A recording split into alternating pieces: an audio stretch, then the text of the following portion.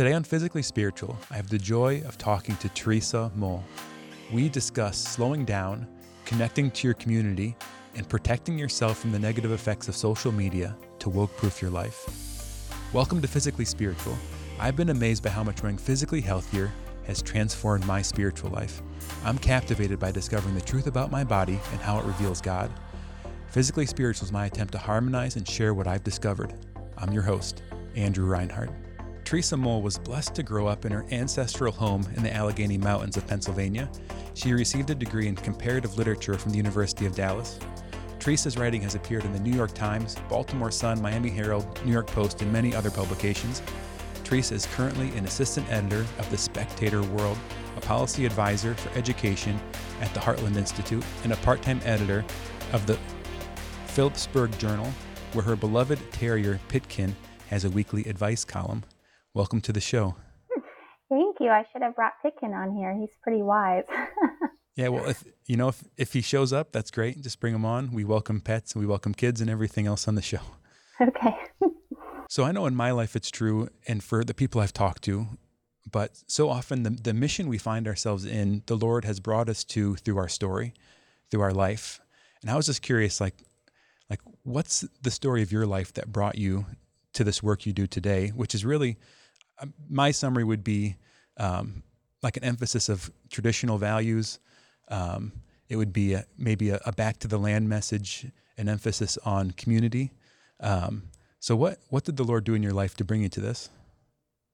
Yeah, well, as you said in my intro, I grew up in central Pennsylvania, and I was kind of restless in high school. I think like 90% of my class went to Penn State University, which is like 30 minutes from where I grew up. And I wanted to not repeat high school, I guess. So I decided to go to school in Texas. I had a couple siblings who went to University of Dallas, small liberal arts Catholic college, and I had a great experience there. I got to travel. I lived in Washington, D.C. for a while and decided, I enjoyed that. It was kind of glamorous to be there in the big city where our laws are made and all that fun stuff. But I grew weary of that pretty quickly, and I moved out to Idaho. I love the Rocky Mountains. But then I basically got homesick, and I moved back home. I was going to hang out here for a couple months until I moved somewhere else, big and fancy and important, quote unquote. And that was about 6 years ago. So I kind of became re-enchanted with small town life. I realized after living elsewhere how valuable community is. I learned to appreciate all those things I had growing up that I took for granted. And as wokeness has really infiltrated our lives and poisoned our society, I've been writing since I graduated college in various forms, and I decided that I've learned so much about what it means to have those traditional values all around you. And I was looking for the reason why our society seems to be so angry and so many people are isolated and alienated. And it just seems like a more hostile culture than the one I grew up in, and certainly than we even saw like 3 years ago before COVID. And I wanted to offer a cure of sorts and some guidance to people so that they could experience the charms of country life that I have been blessed to experience, even if you don't live physically in the country. Certain habits and traditions and activities that you can adopt in your day-to-day life to kind of thwart those evil forces that are coming into our lives. So I guess a homecoming story would be how I got to write this book. Yeah, I'm curious about like that exodus and return of, you said that you didn't want to go to Penn State to repeat high school, but that's a small town, right? And you end up at the University of Dallas, like a metroplex city, and went from there to DC, but then back into the small town. I'm curious about that movement of like getting away from something, because there was something in the small town to get away from, right? But then there was also something to return to. Mm-hmm. And I'm curious about that dynamic of like, what was it specifically that you felt you needed to get away from? And then what did the city offer? But then there was a certain point where it seems like it lost its charm or had run its course in your life. Yeah, I think a part of it was just natural curiosity. As a young person who grew up somewhere pretty small, I wanted to experience that city life. I was drawn to the excitement of the hustle and bustle and the feeling important, around big, tall buildings and people going places and doing things, and kind of the glamour of that, I guess. And I think the other part had to do with my ego. I always felt that, growing up in a small, nothing town in the middle of nowhere was kind of beneath me. And you know, you don't do anything that matters here. You're not going to become famous or whatever. But the older I get, the more I realize that that's just nonsense. That's you can do. If, as we just celebrated the feast of the little flower, Saint Teresa, you can do your little way anywhere that you are. And I kind of, I guess, reprioritized my life, and the more I experience the little things and try to appreciate them, I'm a long way from really being as grateful as I should for all the beautiful things. And of course, you can have that in a big city too. I just felt more connected and found it easier to make friends and actually to make a difference that you can see in a small town, because you do see the same people so often, and you can really have a more personal, close connection to them. Whereas in a city, you see a million people, you never see the same person twice. Um, so yeah, I guess I just kind of like the scales fell from my eyes, so to speak, and they were open to what something that I never planned. I never planned on living where I live now, but you have to keep your heart open and your soul. I can relate to that. I grew up in a small town, maybe a small city, about 15,000 people. And then I went to the Ohio State University, which is like a city in and of itself with 50,000 students on the main campus. But then I felt the Lord calling me to seminary. And at that point, things were kind of out of my control, right? But so where the bishop sent me to graduate school was St. Meinrad, Indiana, which has an equal population of monks and non-monks in the city limits. It's about 100 monks and 100 non-monks in the city, in the town, village, really. Oh. So there's this kind of return to the country in my life too. And with that, I would say there's a quiet that's deeper than not having noise. Mm-hmm. And this is, I've experienced it like most profoundly, I think, at like monasteries, like Our Lady of the Angels Monastery in Gethsemane in Kentucky at St. Meinrad. But I think you get it anywhere out in these kind of rural areas or out in small towns that people tend to be at peace. And that just sort of echoes in the environment. So that was like the biggest thing that I noticed in my own kind of return to the small town. The University of Dallas, I think, is one of these covert Catholic schools. It's like, you don't know it's Catholic from the name. It's like, it could be a state school. It could be, nobody knows, but it's a very Catholic college. And I'm just curious, like, where was your faith at play in this period of your life, from high school into college and into your career? Mm-hmm. Yeah, I grew up in a pretty devout, traditional, conservative Catholic family. So I'm a cradle Catholic. And then I went to Catholic school from first through graduating high school. Um, and I wouldn't say that I had some very wonderful teachers there who really taught the faith, but you say you went to a Catholic school, that doesn't always mean that you had the most rigorous training as far as if the faith goes. But I did have some wonderful teachers, and my parents certainly did a wonderful job to instill the faith and reading the catechism and making sure we always went to mass and those sorts of things. So I guess that's another thing I kind of took for granted, though. I perhaps was a little sheltered, so to speak, having been surrounded by, if not devout Catholics, at least people who had a sense of religion and respected my faith. And then, yeah, the University of Dallas is a very Catholic place, and I would say my faith was certainly strengthened there. But then I was kind of spat out into the world and going to the big city, and I guess I didn't realize, or I didn't appreciate how many agnostic and atheistic people there are in the world, and even people who say that they're Catholic. And I remember I had a coworker who wanted to go to some sporting event on a Sunday, and I was like, oh, but what about going to mass? And she said, oh, I'll just skip mass and I'll confess it later. And I was like, what? Like slam on the brakes. And I was like, that people think that way? I was like, what? No, that's not okay. So I guess my faith was challenged whenever I got into the real world, quote unquote. But um, I never I never lost it, thank God. I've certainly had the same struggles that everybody has with their faith, but through the blessings of the Holy Spirit and that foundation that I was able to have from my family and from my very loving, beautiful parents, I've been able to persevere. And um, the more I've seen of the world, the more I think that my faith has been strengthened because I see how true it is. And certainly in writing the book, um, it's like everywhere I looked in every scripture reading, I came upon just, kind of reaffirmed my belief in what I wanted to write about in the book because I was just seeing so much of it as relevant. And I think, of course, that was also the Holy Spirit guiding me to these passages. But I was like, oh, yes, that's about wokeness. That's about wokeness too. Like everywhere I turned, I could see it. Um, so yeah, now I have a beautiful faith community here. Um, I try to attend morning mass as much as I can. I've been trying to get better at praying the rosary. That's something I've struggled with. If you have any advice, it's just I get distracted easily, and just making the time to do that is something that I need to get better at. And I know that'll make a difference in my life every time I do. I feel like my day is lightened and made easier. So.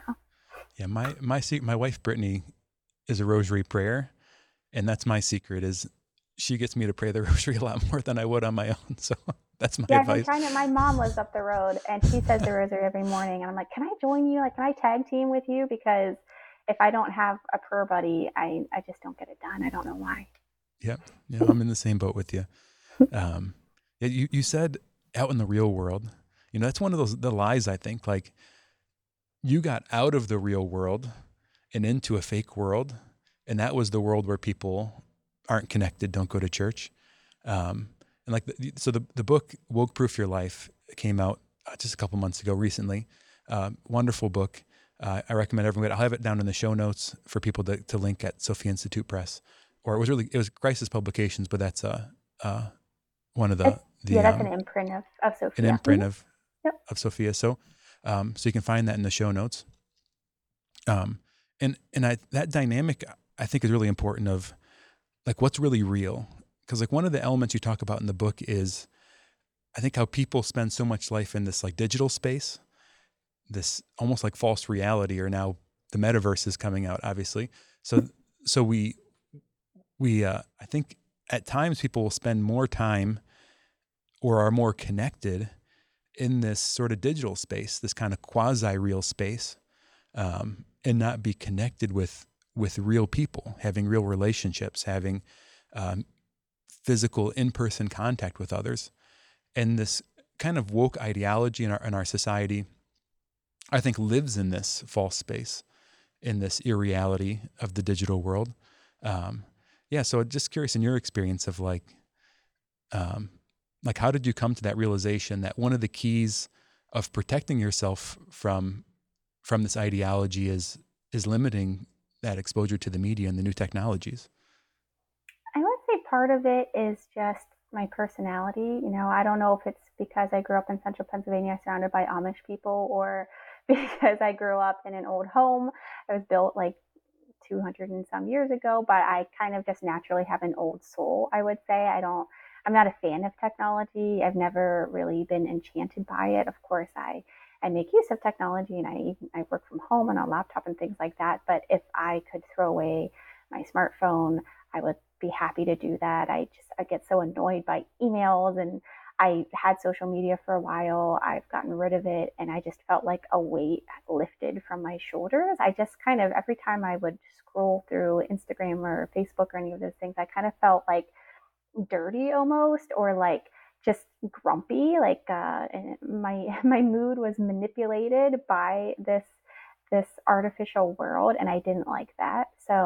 Um, so I got rid of it. And now when I see people using social media so much, of course, you can use all sorts of technology for good purposes to connect with a faith community, for instance, or to, find resources and information, things like that. It's so long as we're obviously moderating ourselves and putting up those guardrails of making sure that we're using it properly, there's nothing wrong with that. You don't have to reject it completely like I do. I just found it wasn't serving me. And then I see the way that it causes so much trouble in people's lives. Of course, there are good elements about it, but I think that it does more harm than good. And then you look at the scientific studies that come out about it, how it overuse of social media increases rates of stress, anxiety, depression, thoughts of suicide. What it does to teenagers, especially teenage girls, is particularly distressing and disheartening. And even your physical health, it's linked with obesity, with wrinkles, like all these things. It just seems like so bad screen time. And what I found, I think what depressed me the most about if I spend too much time, and I struggle with this too, that it distracts you from God and from creation and from one another. I'm sure you've been to a restaurant and you see a couple or a family sitting around a table and they're all glued to their phones. They're not talking to each other. You see people going for a hike in the woods and they're just taking selfies or like scrolling while they're walking. They're not looking at the beautiful leaves and the flowers or appreciating creation. And that just makes me really depressed. I hate waste, and I have this intense feeling of how precious time is most of the time. I do anyway, or I try to. And just, the clock is ticking. We're only given so many precious moments on this earth, and if we're spending it scrolling on stuff that we're going to forget about 10 seconds later, and it's only the only lasting impression that this so much of our screen time has is depression.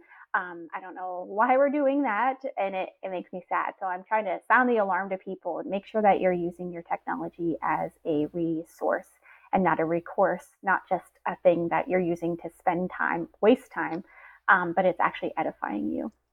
Yeah. Well, that scroll, that image, that whatever, I think it gives you a little bit of a hit, right? Mm-hmm. A little bit of dopamine, a little bit of whatever.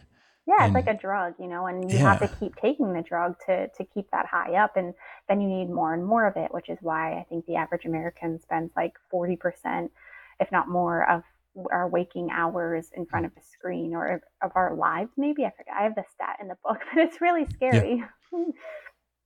Yeah. And all these things, it's really powerful because it presents the illusion of providing for a real need, right? We need connection. We need people. We need relationship. We need to experience the light of somebody else's face and the affirmation of somebody else, that somebody likes us, that somebody wants us. Like, these are deep, basic human needs that are in our heart. Mm-hmm. And the social media presents our senses as if that's happening, but it's not actually present to us. Right. So it's like an illusion, a mirage, where I imagine like the person out in the desert, and there's a mirage, and they think they're dumping water in their mouth, but they're actually dumping sand in their mouth, and they're just blind to what's actually happening. And I think that's so much of my own experience with it is there's something in me that like needs that. And as I take it in, it feels so momentarily good, but it actually then leaves me feeling worse on the other side. Mm-hmm. So then I can continue to go back to it. Mm-hmm. It kind of like it's, as opposed to satisfying, it creates a greater need for itself. And it becomes this like self-perpetuating loop, really like a hellish experience of isolation. Yeah. So I connected with that element of what you wrote about and what you're saying, because we are vulnerable to our environment as humans. Like, that's just human nature. Like I think the idea of the Lone Ranger it's a lie. There's nobody unaffected by their environment. Like that time you were in DC around these people, like that affected you, whether or not you wanted it to.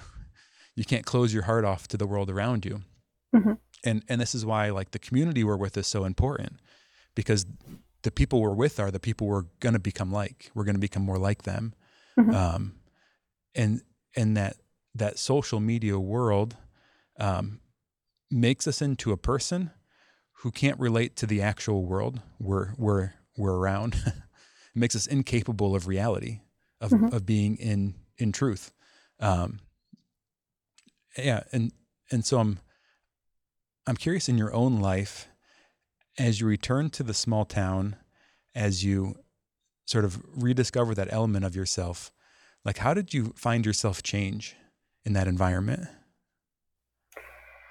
Yeah, I certainly felt a tug on my heart um, to open it and to open my eyes and to make an active, very intentional effort to assimilate myself. I did grow up in this town, but I went to a Catholic school that was like 30 minutes away, and then till eighth grade. And then for high school, I went to a school that was even farther away, like 45 minutes.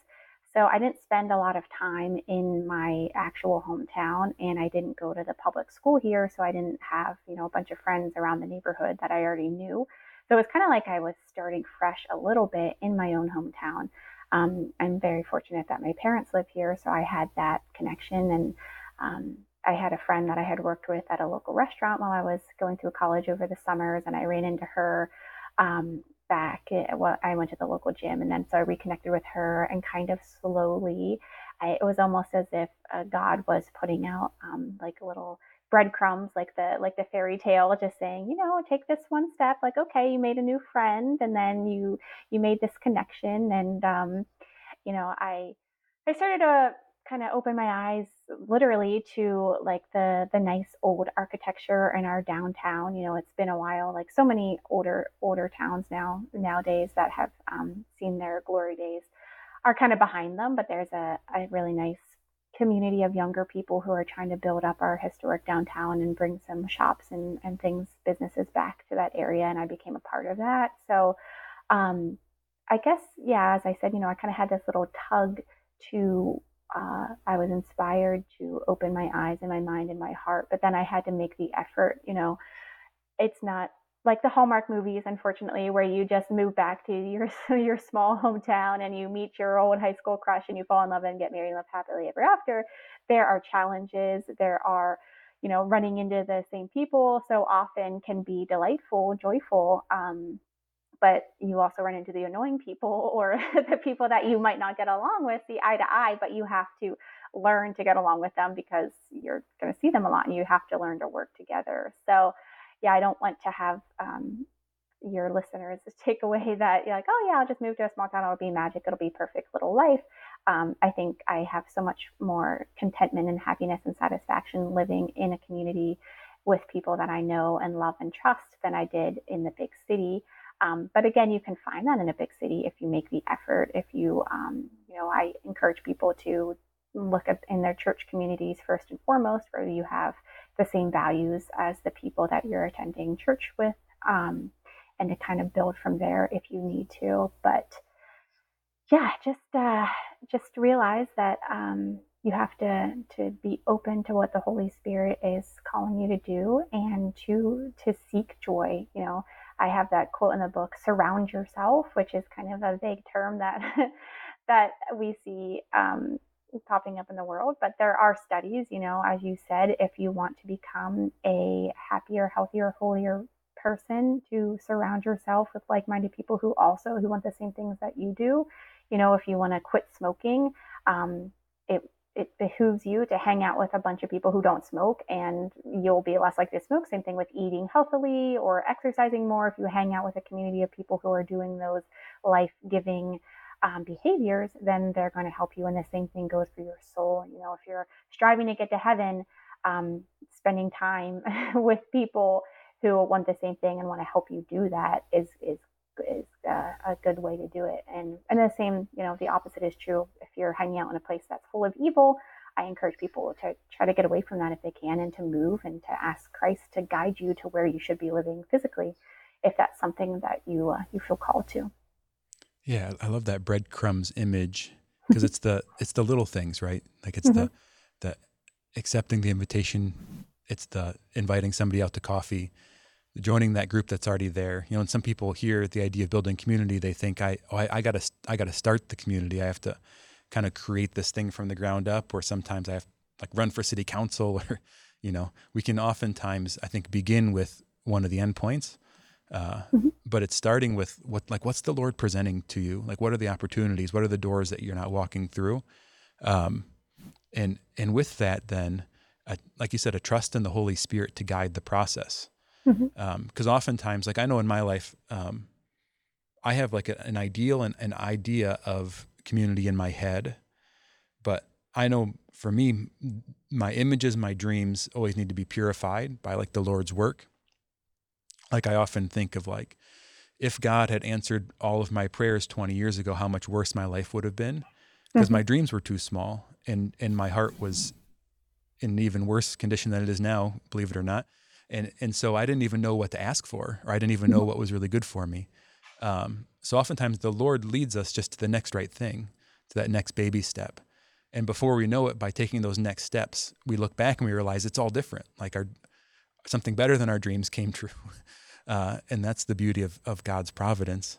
Um, Yeah, I think I we love can when really get caught up in what we want our lives to look like, or what mm, the vision we have it all planned out, and we kind of are trying to tell God what to do, and we're hmm trying to steer, and we're like, yeah, nope, I'm going to do this, I'm going to live here, I'm going to marry this person, I'm going to have this job, whatever, whatever. And I think that's why a lot of people are unhappy, and it's not even so much what um, we all tend to do that, and I'm certainly guilty of that too. But it's not even so much what the person wants, but what they think society is telling them they should want. Like, oh, the clock is ticking. You have to be at this level of your career by this time, or you need to follow the corporate route because that's what you do to be successful, quote unquote, in life.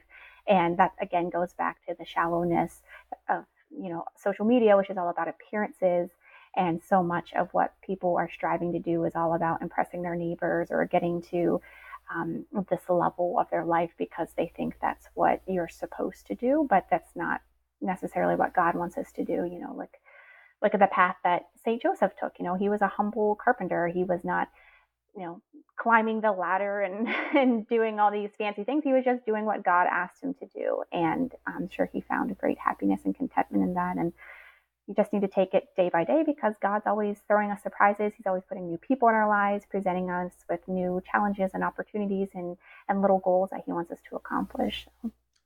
yeah, yeah. That putting new people in our lives. That it strikes me that in the Scripture, God creates humanity in the context of family, and then redeems humanity through the family. So it's like we're looking to redeem our lives or our communities. It's going to happen through structures of family. And one of, I think, the distinctions between like someone that's in your family and someone that's your friend is you don't choose your family members, you choose your friends. So a renewal through family means that you love the people God gives you, not necessarily the people that you want to be with, or the people that you have that vision in your head of the perfect community or whatever. But in the book, you talk about like joining different clubs and organizations, and how a lot of these like organizations are really struggling for membership. And and a lot of Catholic churches, they have an old like Knights of Columbus Council, and it's probably a handful of crusty old guys that have been there together who maybe aren't particularly well formed in their faith. And as a young Catholic who might be on fire with their faith, like that might be the last place you think you should be. But likely the renewal of the community comes through the renewal of what's already there, not tearing it down and building new. So like where the Awaken Studios are in Bowling Green, Ohio, in the local parish, there's a group of young Catholic men who literally have kind of taken over the Knights of Columbus Council and have renewed the council, but then are also building a really dynamic community around the parish. And it's a beautiful example of this, like exactly what you talked about in the book. So I'm curious, like you talked about this downtown community organization. Like how did this play out in your life of joining these clubs, these organizations, and becoming a part of the fabric of the town that you found yourself in? It's a funny story, I guess. As I said, I wasn't planning to stay in my hometown after I moved back. I was working remotely at the time, and I could kind of live anywhere. And I was like, well, I'll go hang out with my parents for a couple months and then move on. And then I stayed for like 6 months, and I was like, I'm too old to be living at home. Like, I should get an apartment. So I went to downtown where a young guy is still fixing up some of the old buildings downtown, and I talked to him about renting one of his apartments. And then through that, he was like, hey, we're part of this revitalization corporation, you should join that. And I was kind of like, my first instinct, which I think with a lot of people is like, your first instinct is to say no and push back and be like, oh, I have too many commitments, I'm too busy, or I don't want to do that, I want to go to meetings, whatever. But, why not? Why do we have such hesitancy? Why are we so against joining clubs and volunteering and being part of things? And again, I think, God puts people in your lives. He inspires other people to ask you to do things, to give you opportunities to serve. And so I said yes to that. And I was like, okay, well, I guess I'll see what this is all about. I was hesitant. And I started going to these meetings, and I'm very passionate about history and preservation. And we do have these beautiful buildings in my downtown, as so many sweet older towns do. And I was intrigued by that. And I took that first step. I volunteered at an event, and I had a really nice time. I met some people, reconnected with people my family knew through that event, and then it kind of snowballed from there. And now I have this whole big group of friends and connections, and I've become involved in other groups and things like that. And it just fills your life with so many layers of richness. It gives you, again, the opportunity to get to know people, to interact with them, to give someone a smile, to give them encouragement, to enjoy their company, to learn from them, to help them. And that's what our life is all about. And it fills you with a sense of purpose and satisfaction. And I think if more people did that, even on just a very small level, how much more fulfilling they would find life, and how much more peaceful our society would be if we were all helping each other and hanging out and doing those sorts of things, rather than looking for ways that to call someone a homophobe or a xenophobe or racist or discriminatory, or all these things that we see being so prevalent Yeah. in the woke culture. So Yeah. And being in a space where you can actually make a difference, like you can change your town, like your involvement will have a concrete positive impact on those people's lives. And it just strikes me that that the woke culture and the kind of digital space that it thrives in, there's this kind of mass collaboration that it relies on, of like the boycott or the canceling of somebody, this sort of almost like religious sort of excommunication that happens, yeah, it's like a to mob. this mob mentality. Hmm. Exactly. Um, and you really just become sort of an anonymous part of the mass Hmm. that's being sort of moved by these great waves. And the small town community family involvement is the exact opposite. Like there's probably people in that downtown organization that you don't agree with their political beliefs, their religious beliefs, whatever, right? But since you know each other, you can love each other. And and in that relationship, then you can actually do something positive for the world. You can Yeah, collaborate in that space. absolutely. That's what I think is so beautiful. And I make this point when I talk to a guy in my book about the value of preserving older homes and how they were designed for spending time together, socializing, parlors, sitting rooms, things like that. And dining rooms are kind of like passe now. Front porches, we've moved from a front porch where you'd sit outside and talk to your neighbors as they walk by on the sidewalk, to the back deck where we're all closed in. We have up big fences. We're just hanging out with each other. Now we have these open concept spaces that are more about, like binging or whatever, than really sitting and looking someone in the eye and conversing with them and engaging. And just these subtle kind of changes in architecture and the way cities were laid out. You used to have like a central park where you would go and again socialize and meet with people and spend time together. And now we're more likely to have suburbs that are, so, connected by strip malls or things like that. But that's a little rant. Anyway, so this guy that I interview in the book, he started to fix up an older home that he bought with his wife, and he decided, he was looking for artisans who could help restore the stained glass in his home, or he was trying to look for a certain kind of wood trim or things like that to put back the charm of his older home. And he assembled a list of these craftspeople, so that other people who are looking to do the same thing for their older homes would have an easy place to go and find these resources. And he talked about how going to these old home conventions, how people would be there from all different backgrounds. There'd be lawyers there, there'd be plumbers, there'd be, everyone, school teachers, whatever, people from all sorts of demographics, different beliefs, different political backgrounds. And there was not one word said about politics or religion or anything like that. They were there to talk about trim or 1920s doorknobs or things like that.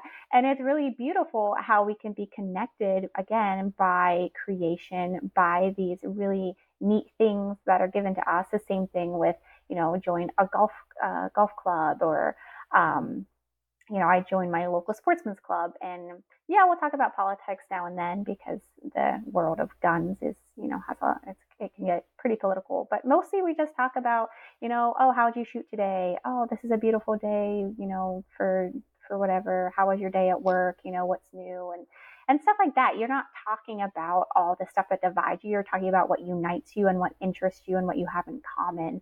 And that's so important. And even if you do have differences with other people, once you've established that friendliness and that concern, you can civilly debate the differences that you have, and you know that you care for each other. And that's the foundation of why you're debating it at all. It's not to get something from the other person. It's not to be mean to them or to put them down, which is what wokeness is about. It's about finding a reason to cancel and censor and control someone. It's because you sincerely care about them, you care about their perspective, and you want them to get to heaven. And if that's what your relationship is based on, that's the point, and that's beautiful. But we're not going to get to that point if we're just bickering and being angry and looking for reasons to hate each other. I love what you said about the almost like the purpose of the space or the use of the space, like the design of a home or the design of your town.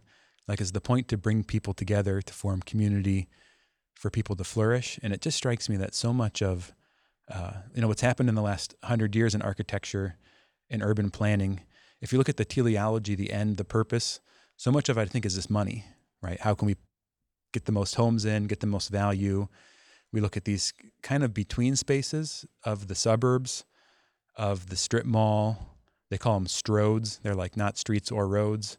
They're kind of these all these between things, mm-hmm. being sort of between the city and the rural, being between the street and the road. And what happens is these spaces become kind of bad at everything other than making somebody money. Right.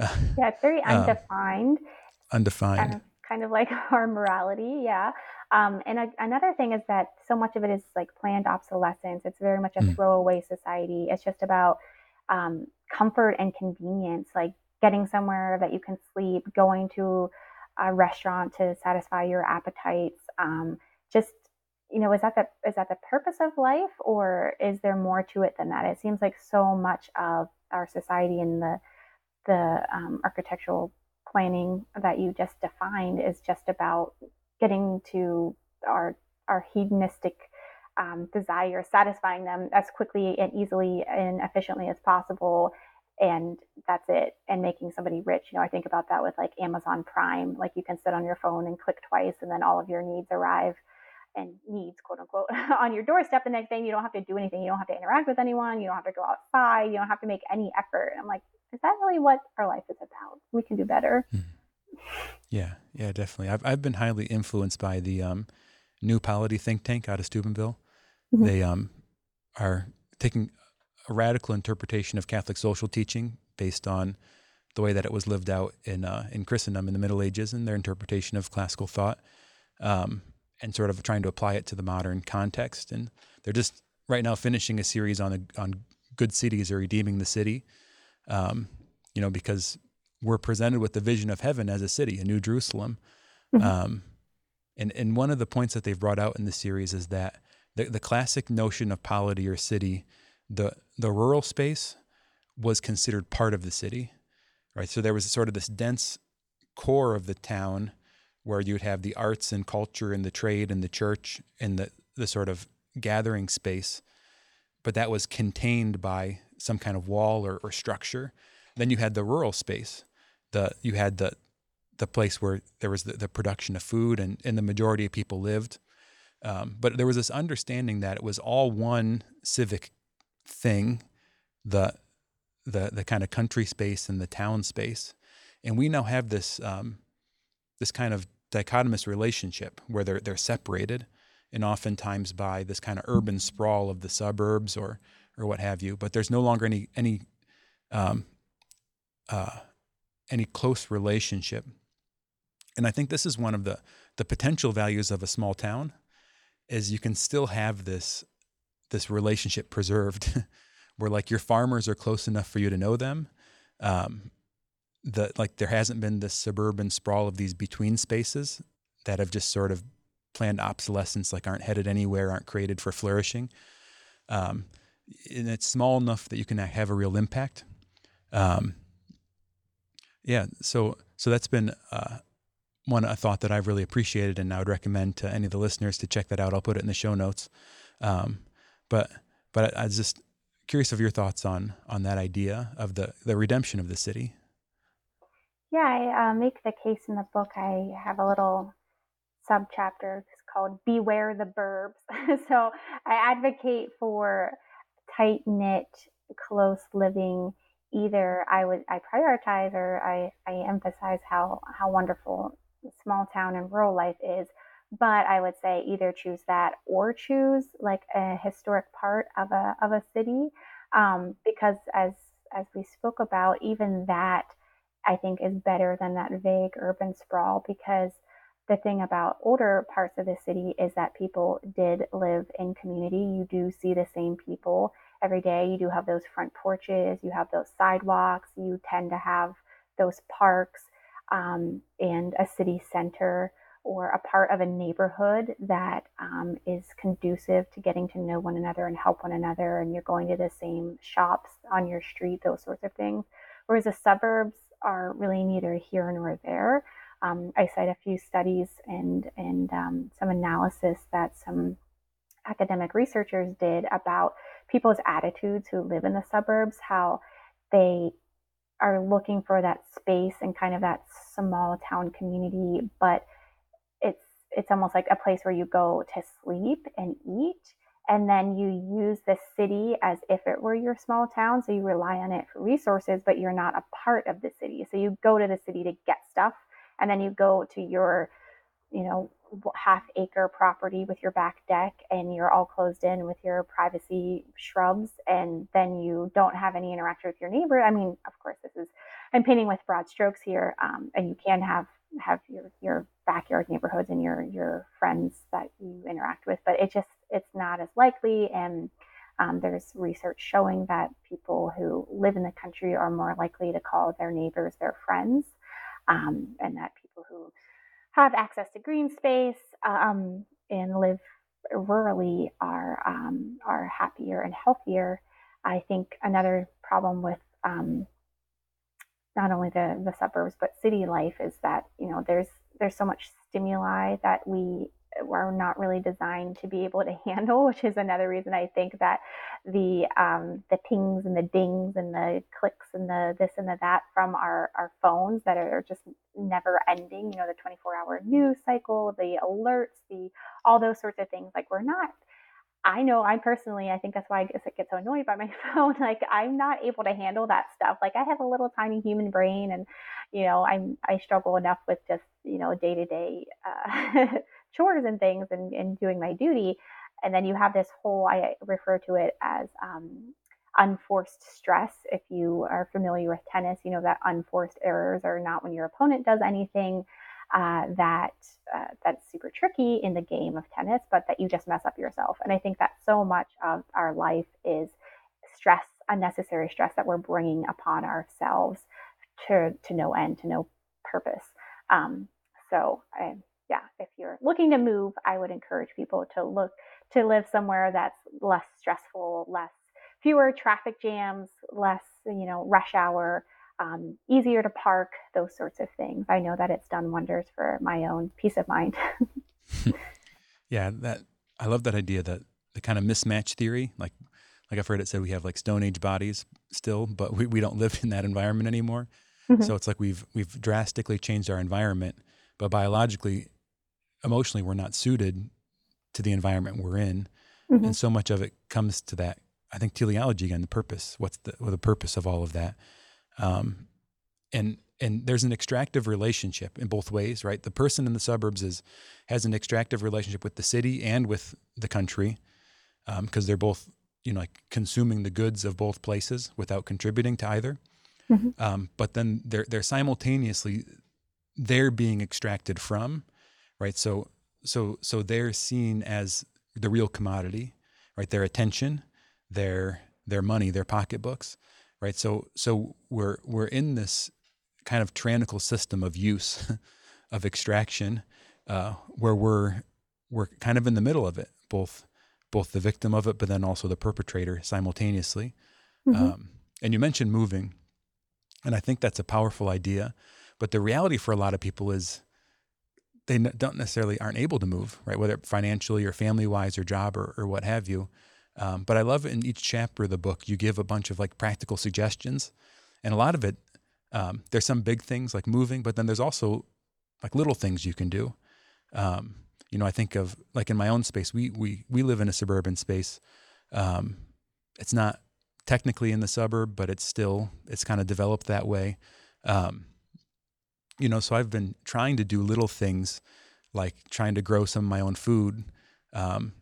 We have a lot of oak trees in the neighborhood, and I've discovered that there were whole groups of Native Americans who were able to forage and use acorns for food, right? And you just have to do certain things to process it to make it editable. Mm-hmm. Well, I'm surrounded by these trees that are dropping literally tons of food every year. So what can I forage from the space that God has given me?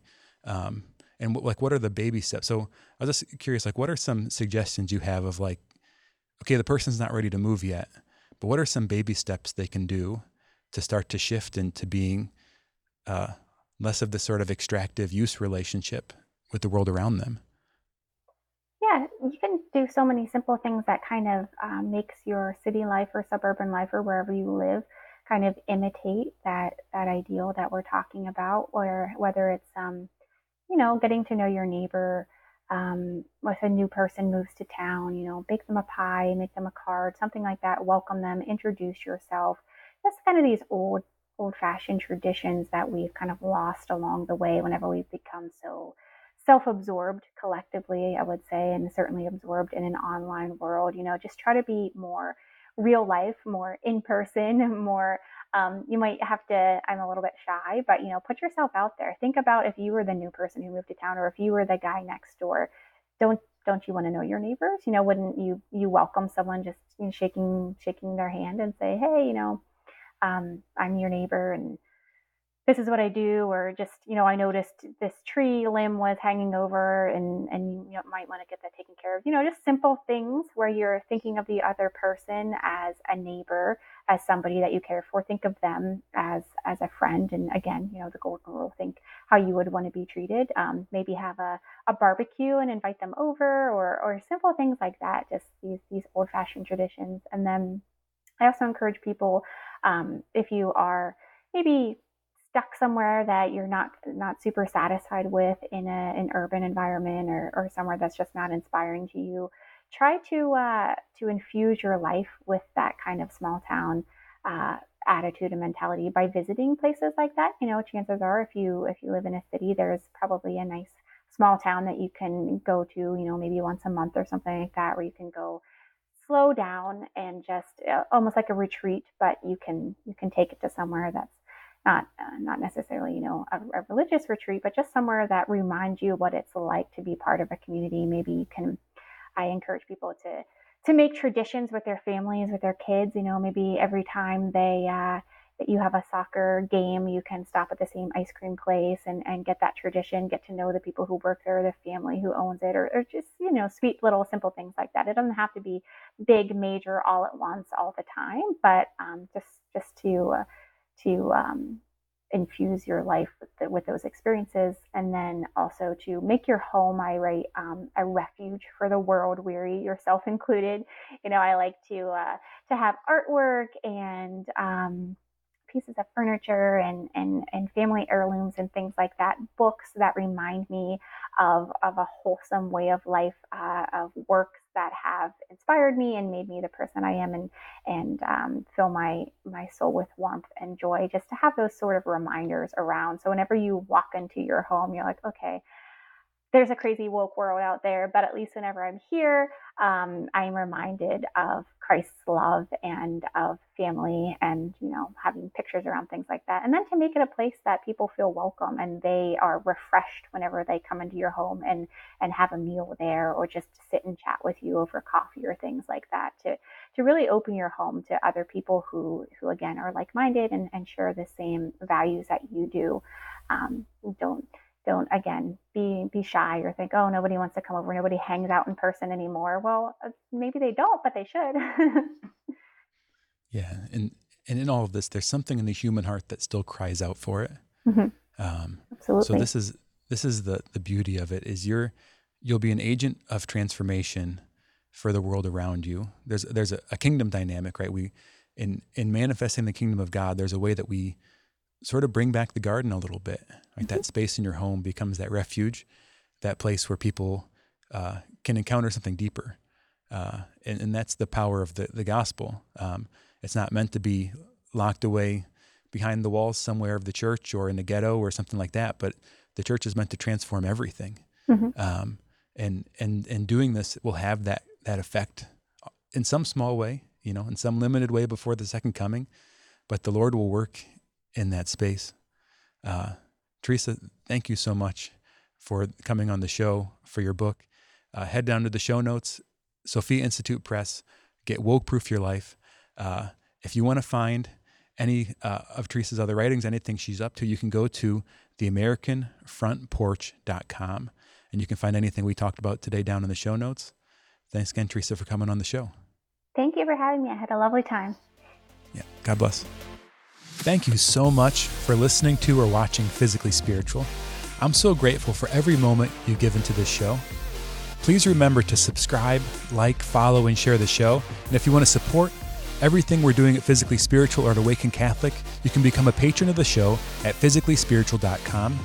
To find anything I'm up to, head over to becominggift.com. God bless everyone.